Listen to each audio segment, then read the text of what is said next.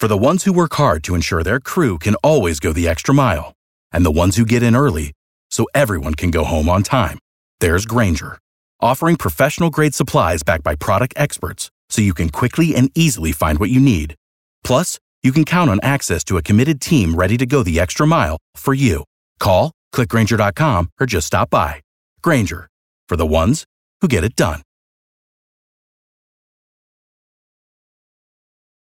Rocklahoma. Let's talk about Rocklahoma a little bit. All right. My first ever Rocklahoma experience yesterday. And I can't believe it's been 15 years since they started Rocklahoma, and I had never been. Yeah. Especially around that time. And, 2007 and the years that followed, I was really, I'm kind of like cyclical in my music taste. Mm-hmm. I was really into like heavier stuff then. I know they kind of started as more of a hair band. Yeah. Yeah. That's what they were getting. But it grew into, they get the biggest names in rock to be here. So last night I went with Russell Mills and we went to, first show we watched was Megadeth. Right. And I like Megadeth.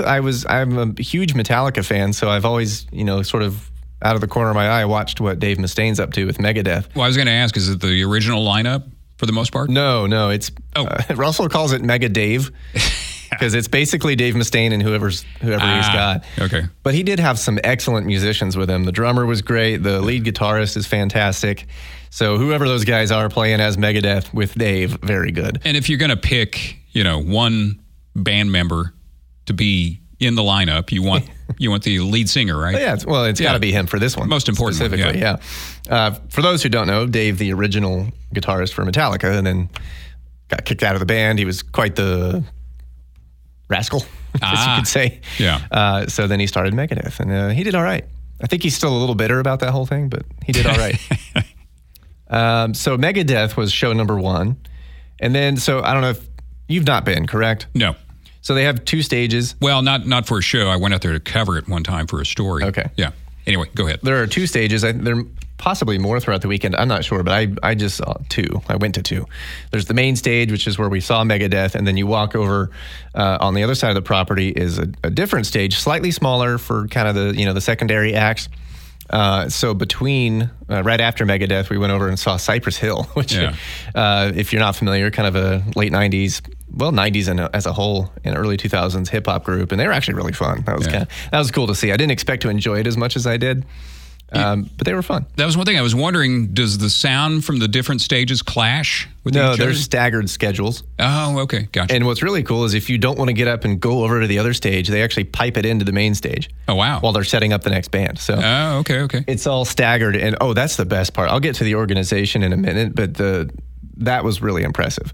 Oh. So Cypress Hill, and they closed with Jump Around from our boy Danny Boy O'Connor's band, House of Pain. Yeah, so cool. When they were setting it up and getting everybody hyped, I was like, are they going to bring Danny out? How cool would that be? Oh, yeah. I was really kind of disappointed. I'm like, how do you do Jump Around, in town where Danny's 10 minutes away probably, and you don't bring him out? Yeah. Interesting. I guess they do that everywhere. They said we do this around the world. That's just a song they do. Huh. So that was really fun. And then the closer of the whole festival and of the night was Five Finger Death Punch. Very big active rock band. Not my thing. Yeah. As it turns out. I used to like some of their songs, and I guess I still like those 2 or 3 songs that I like, but it was fun.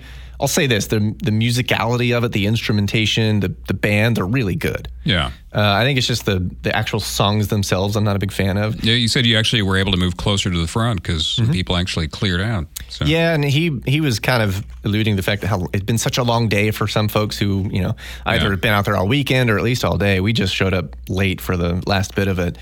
So, but he's a great front man, good hype guy, get the crowd going, and it was fun just to take it in. Even if you're not really into something, you can kind of be into the environment. Well, when you said the festival itself is a well-oiled machine. Oh, my gosh.